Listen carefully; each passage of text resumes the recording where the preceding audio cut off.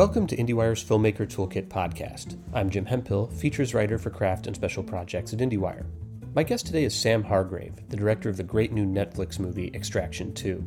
Sam, who also directed the first Extraction, comes from a background in stunts, so you would be correct in assuming that the action sequences in Extraction 2 are expertly conceived and executed. But the stuff in between the set pieces is pretty great too. And in this interview, I think you'll get a sense of how Sam's stunts background makes him not only a great choreographer of action, but a director attentive to the nuances of performance and the needs of the actors. Here's our conversation about everything that went into making Extraction 2 a great sequel that also stands on its own.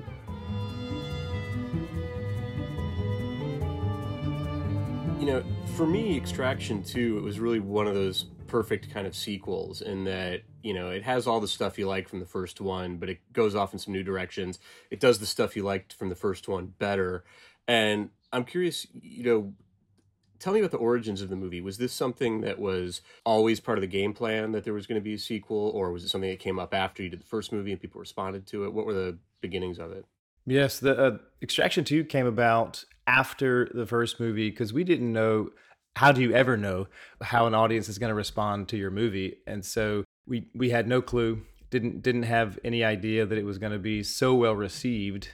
And we had, you know, a first movie planned, and it was a standalone in our minds. And then once we started testing the first movie with audiences and internally with Netflix, and people started to become excited about it, then the ideas began percolating. You know, it was once the movie was released and very well received, then the idea began to solidify. And oddly enough, I mean, not that odd with I guess the way they're using it promotionally now, is the one, the prison escape was the first idea that Joe and I bounced back and forth. He came up with, Joe was like, you know, I think we should open the movie with a ridiculous oneer and escaping from some gnarly prison. And I was like, oh, that sounds like a great opening. And that was how it came out in the script. And then over different passes and iterations, you know, the format changed and when that showed up throughout the movie changed. But that was the first idea for a sequence in the second movie. Well, I definitely want to get into that sequence a little later, but I'm also curious, during the writing process, how involved are you in that with Joe? I mean, what kinds of conversations are you having while he's writing? Joe has his own process. He's been doing this for many, many years, and he's got it down to a science. So he's got his process. He did share an outline with me. We talked about a lot of different sequences throughout, but he shared an outline with me, like a kind of a 30-pager, and we went over it and, you know, gave some thoughts. And then he kind of goes off and does his thing, and we'll see like a draft, and he writes very quickly. So we'll see a draft early on, and he structurally, it always starts with kind of the where and the set pieces. Like that's the spine of his writing, is like they go from here to there, and this is the action set piece. And so what that allows you to do is prep even before the script is fully finished, is you can start prepping because you know that the structure of where people are going and the action set pieces they're doing, that's going to stay. A lot of the drama in between, how you get from one section to another, the relationships, all of that stuff is very malleable, and it does change and did change a lot throughout the process. But it was, you know, he has his thing, and he does it very well. And it'll include me with stuff like, you know, turn in scenes and say, how do you feel about the way this scene is playing with, you know, in the course of the thing, and I'll give feedback. And he's very collaborative in that way. But he's a really seasoned veteran, and he's got his process, and he does it really well. Well, it's interesting that you brought up the kind of connective tissue between the action scenes, because that was actually one of the things I liked the most about this movie, is that I felt like the dramatic moments in between the action, which of course are what make the action work, I thought were fantastic in this movie. Like, I really thought that it had a much stronger emotional underpinning to it than I expected. I thought Hemsworth was just terrific. And I'm curious, in terms of working with actors, what you said that those scenes were kind of malleable and changed a lot. I mean, what kinds of conversations did you have with the actors about the non-action scenes, and how did you kind of create an environment to get the most out of them? First, thanks for saying that. I appreciate it, because I do feel like action is only as good as the dramatic scenes before and after and during, because if you don't care about the characters and what they're going through throughout the process, then, you know, the action that we come up with is just bad theater. You know, for me, one of the most important things is going into any action sequence or between is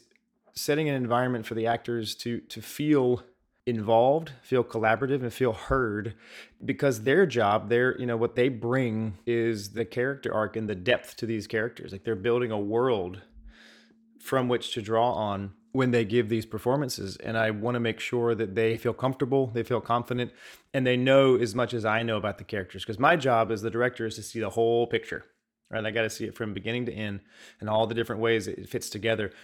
Each actor brings their own piece of the puzzle. Like they don't get the complete script. They'll get pieces, like in Marvel movies and whatnot. So they bring what they can. We give the entire script on the Extraction movies to the actors, but then they may not know exactly how it fits together. They may think like, oh, well, my line here in this scene with the kid, and it doesn't matter with that final fight with Rake and the bad guy. But all of it does. It's all informs, each part informs the whole. And so I try to work very closely with the actors. Hemsworth is a dream to work with on so many levels because he comes at it as a filmmaker, not just an actor, an action star. He is a collaborator in the truest sense of the word. And he and I had many conversations before, during, and even after, like in post, trying to really bring these scenes together and find the most meaningful way for Rake to interact with all these different characters that tie this story together. And so he was an extremely useful collaborator in all these dramatic scenes. He even would sit down and we'd do kind of passes internally of scenes for other characters, because he's been thinking about them and saying, this is how it relates to Tyler Rake, and this is why it's important that, she says this thing here. And so he's very involved in the whole process, and I really loved working with him in that capacity. Well, and you've got a strong supporting cast in this movie too, and obviously when you're casting, Hemsworth or Olga Kurylenko, people like that, what they can do. But what was your process like finding, for example, like the Georgian actors that are in the movie? One of the fundamentals of this universe, the Extraction universe, is authenticity. At least that's what we're trying to go for. And so, like with the first film, when we are going outside of English speaking countries, we try to cast authentically. So rather than have cast an American actor or a British actor and you do like a Georgian accent, we're like, we should go after Georgian actors. And we did an extensive search and found there's a very strong small pocket of performers and artists in Georgia. And I think we found some of the best of them, in Torniki Gorgiciani, who plays Zurab. As soon as he read and his tape came in, we're like, that guy's special. We want to we're gonna cast him. And the same with Latina and Andro, each time that the tapes came in, we were like, oh man, this is great. There's a raw vulnerability and truthful authenticity to these performances that you can't fake it. And they're obviously they're speaking the language, and that I think it lends it, like you said before, I said before, lends itself to the authenticity of the performance and the feeling that when Tyler Rake goes to these places, he's really there. We're not faking it. It's not some sort of, we're on a film set and these are actors, doing an accent. We're there, and you feel that energy because of the casting process, and it was really important to this franchise, I believe. So you're looking at these actors on, tape or whatever digital. You're looking at things that they're submitting. Are you ever able, before you cast them, to actually get in a room with them in person, or are you only doing it off the tapes and then you have to just kind of hope for, because to me it seems like an important part of the director-actor relationship is it's not just what they can do, it's what the two of you can do together in a room. You know what I mean? Yeah, completely. The audition process was just the beginning. Once we find the strongest candidates, then it's like in two ways, like a chemistry read. I got on with them, and it was Zoom because during that time COVID was really rampant, so it was harder for me to fly to Georgia or them to fly to me. So we did it over Zoom. But I would meet with them and go through scenes, and I would ask different things of them. It's like, can we try it this way? Can we switch this word with that word? And it's just basically testing their ability to shift and adapt and mold a performance, rather than, because oftentimes you'll get an audition tape and you go, oh, this is great. And then you don't follow up on it, and you get on set and it's the exact same as the audition tape every time. And now you're like, oh gosh, like that was good for that moment, but now it's changed. And so it was really important for me to make sure that each one of these actors had the ability to adapt and adjust. And they all did. They were great. And so that was the step two after the audition process, chemistry read with me. And then if they were interacting with Hemsworth, we had Hemsworth get on and do a bit of a read and make sure that he was also connecting with them and able to riff and do what he does so beautifully, which is improvise and feel the energy of the scene and give what's necessary, usually with the scripted lines, but the energy is always different each take. So that was the third step of the process, to make sure that when we were on set, we had all of the necessary tools to get the dramatic scenes just right.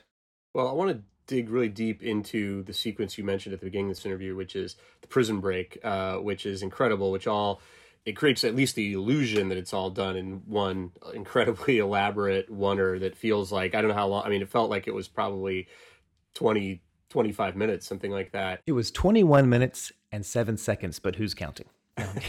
I mean, and you had done something kind of similar in the first Extraction, but I feel like the action in this movie makes the first Extraction look like My Dinner with Andre. I mean, it's just this thing is so elaborate.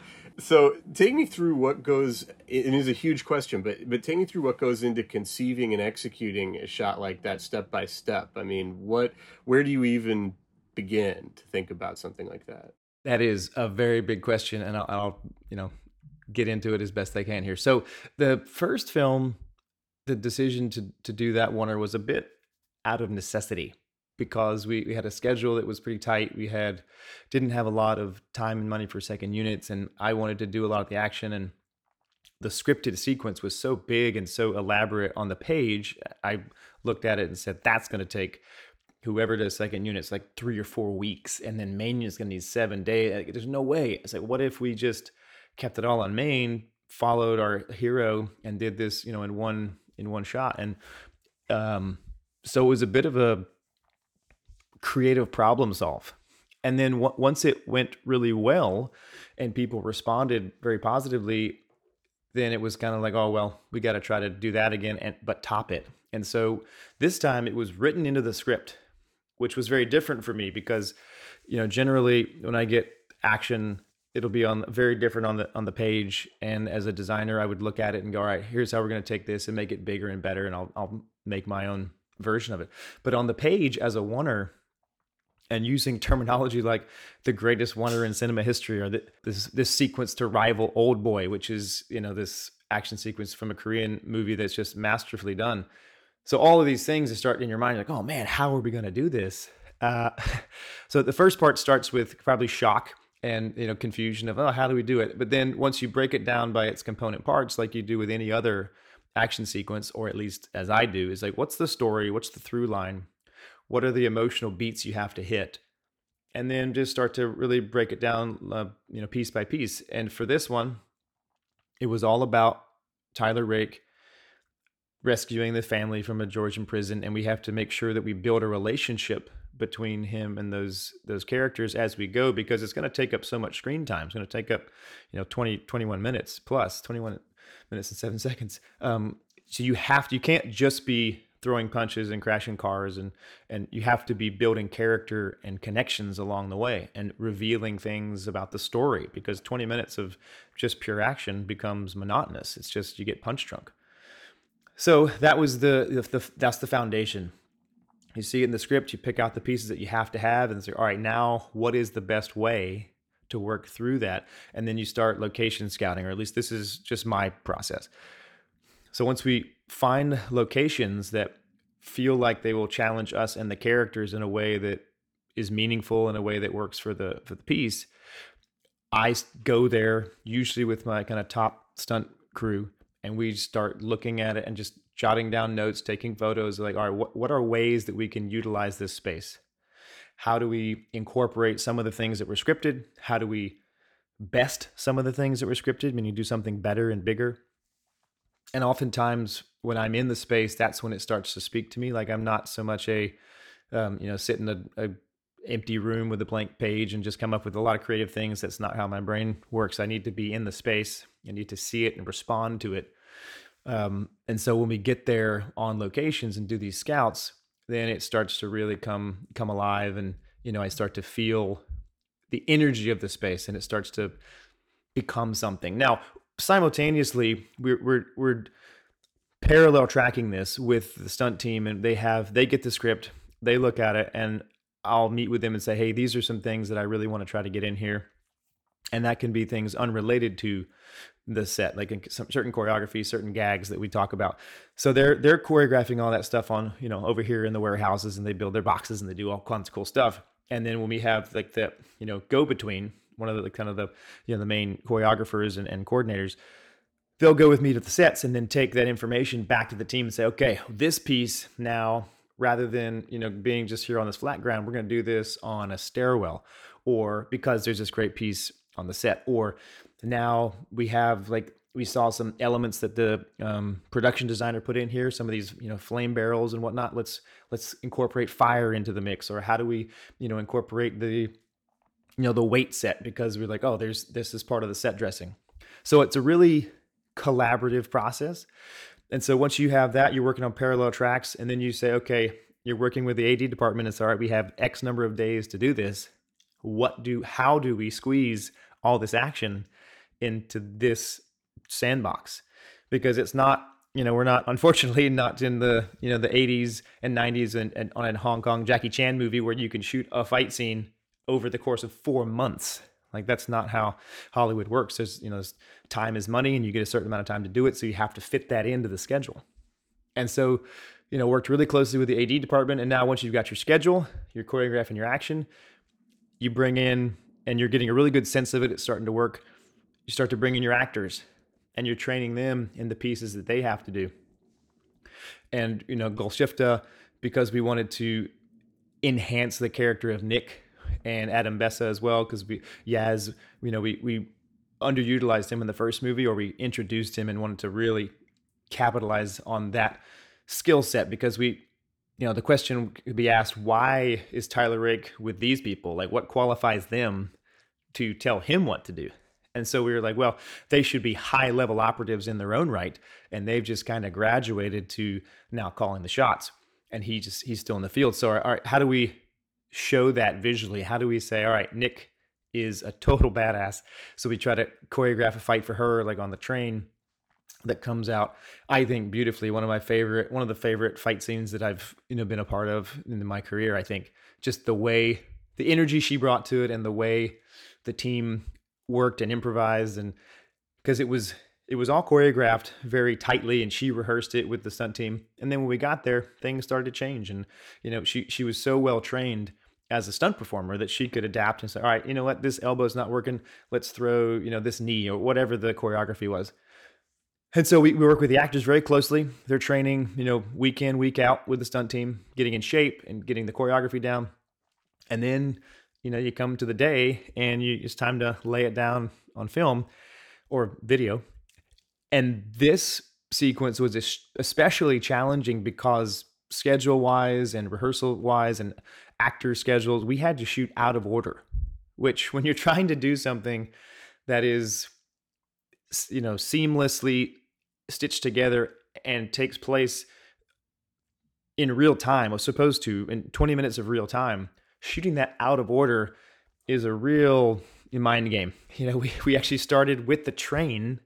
So the final portion, we started with the end, and then went to the, the prison. So we went back to the beginning, split that in half because there's two different locations. And we went to the, the forest for the car chase, came back to the prison, and then finished some of the train, because some of it was on a gimbal set and some of it was on a real train. So it was really difficult for everyone. And so many departments had to be on top of their game because everyone's involved.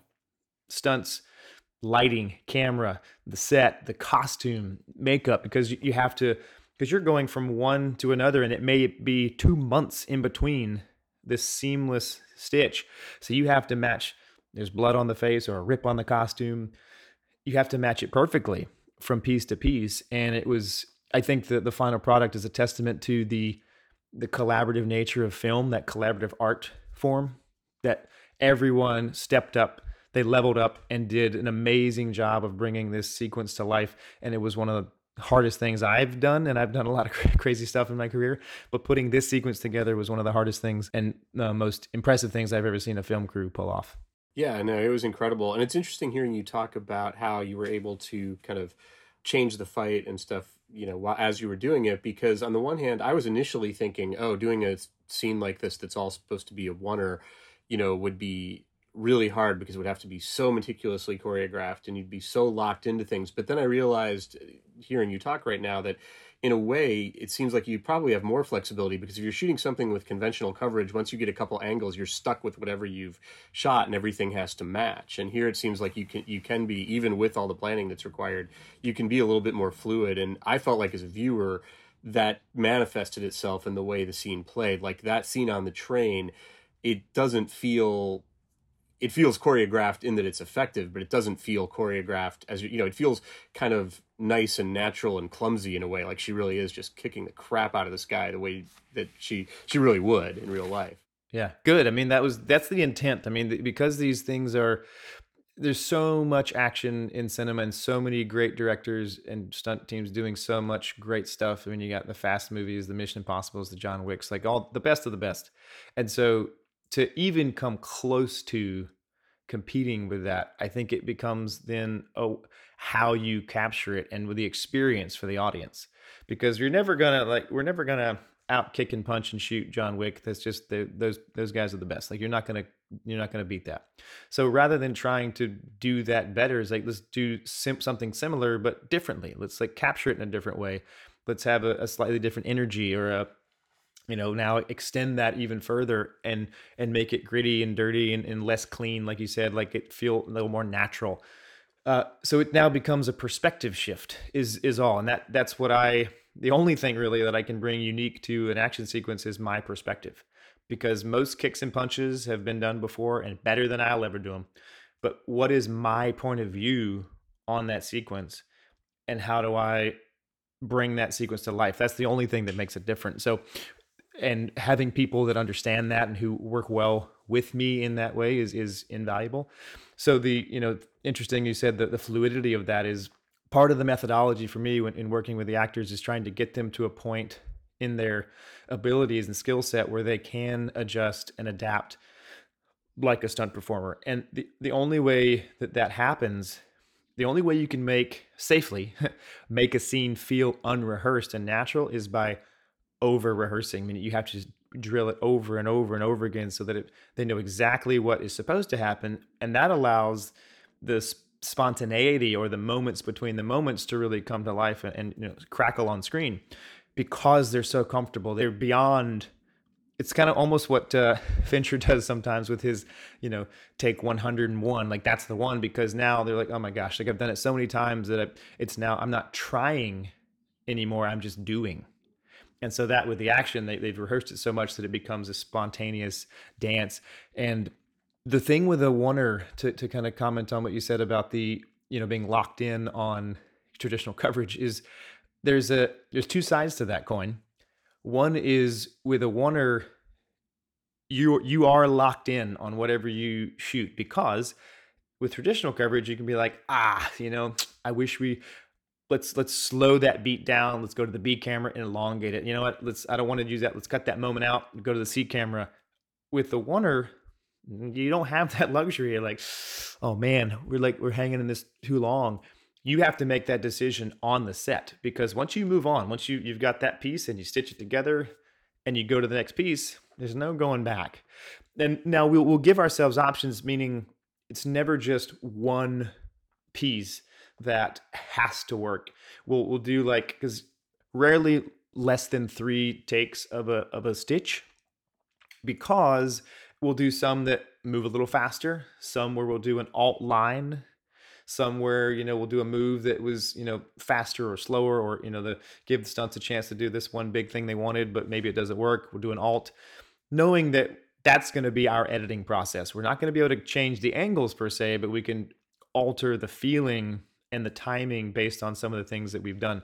And the main reason for breaking these things up into stitches, as we call them, these seamless blends, and not doing it all as one, is mostly safety. From my point of view, is rather than having, say we're on a train and we've got all these things working. You've got explosions happening, stunt people falling, helicopters coming in. All that goes perfectly, and then God forbid somebody fumbles a line, and now you're like, oh my gosh, let's do it all again, and now put everyone at risk again. So what we try to do is kind of hedge our bets and do the bigger action pieces, and then find a way to stitch before the performance pieces, so that we can focus on the acting beats here, and then let's get out of it, focus on the stunt piece here.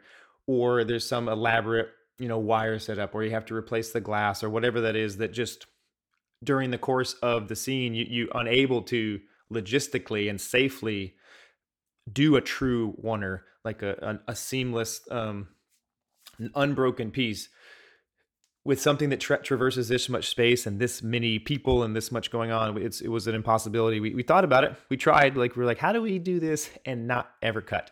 And it just became like, well, part of it is actually 2 hours that way, and we can't. The set piece we want is the trains in the mountains, and actually this piece, now this place is a 3-hour location change. So to make it all, I think though, the beauty of movies and the magic of cinema is you can, be in one location, walk out a door seamlessly in the story and in the experience, be continuing on your journey. But in reality, you just, changed countries and time jump. You just changed, like a month went by in between those two shots, but the audience will never know. And that's, part of to me, the beauty of cinema. Yeah, definitely. I guess to wrap things up, you mentioned the John Wick movies, and that got me thinking that, there have been a lot of people who have come out of the stunt world and become good directors. I mean, there's obviously, Chad and David, and then in television, you've got guys like David Barrett and Steve Boyum, and there's many others, who do that kind of stuff. What do you think are the sort of ways in which the skill set you acquire in the stunt world is good preparation for a career as a director? I think a lot of the names you mentioned, had they not been in the stunt world, probably would have ended up being directors. Just there's a certain sensibility that lends itself to that. The skill sets that you acquire in working in the stunt world, most of those names started out as performers, high level performers. So there's a certain level of dedication and understanding of the human body and interacting with other people. And then you've got, often they went to fight coordinating, choreographing, and stunt coordinating. So now you have communication skills. You're working with the other department heads, communicating, and then as fight choreographers, in the case of like Chad and Dave, is they are working with actors very closely during the rehearsal process, and I did a lot of that as well. So you're communicating now with actors, and so you're understanding how they think, how they operate, and that is something. And that on-set, on-the-job experience is actually something, gives you a leg up on many directors coming out of film school, because they may have the technical acumen to, here's where you put the camera, here's where the lights, and this is what I'm supposed to do. Whereas, having been in the stunt world, when you're communicating with actors on a daily basis and you have 10 years of experience being on set, seeing where they put the cameras, communicating with people, understanding budgets and how long things take, and understanding the insides and outs of the filmmaking process from a crew member standpoint, I think is invaluable when it comes to directing, because then, you're responsible for an entire crew, and you've been the person who's worked with the director who either was, fantastic at managing people, like your Francis Lawrence's and that I got to work with, or the Russo brothers, or like Gavin O'Connor, or different people, I'm not going to name names, but people who don't quite communicate as well or understand the process.